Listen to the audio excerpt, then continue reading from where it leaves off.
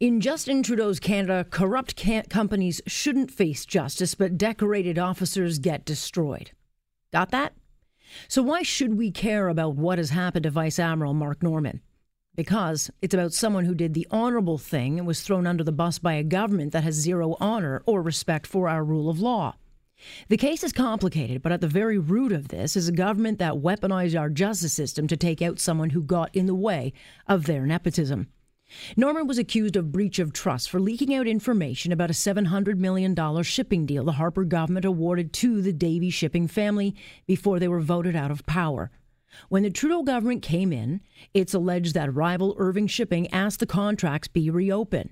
Scott Bryson, then Treasury Board president, is said to have tried to kill the lease. Now, he'll deny this, but then, of course, he suddenly resigned to hang out with the kids. The Irving family have very deep ties to the Liberals, longtime friends, big-time donors. They also happen to do quite well when the Liberals are in charge.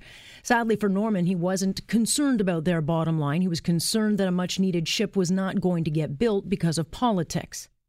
Mark Norman is a whistleblower. He didn't profit off his actions, which was to stand up for the taxpayers, and he certainly wasn't offered protection. Instead, he was arrested, charged, his career destroyed. It was a David versus Goliath fight, and had it not been for who he hired as his lawyer, Marie Heenan, I'm not so sure Norman would have survived it. He did.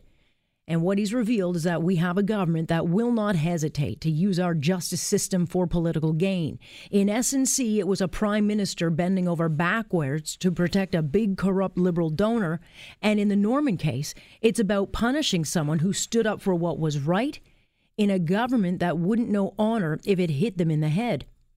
In October, Trudeau deserves nothing less than a dishonorable discharge from an office he has no business holding.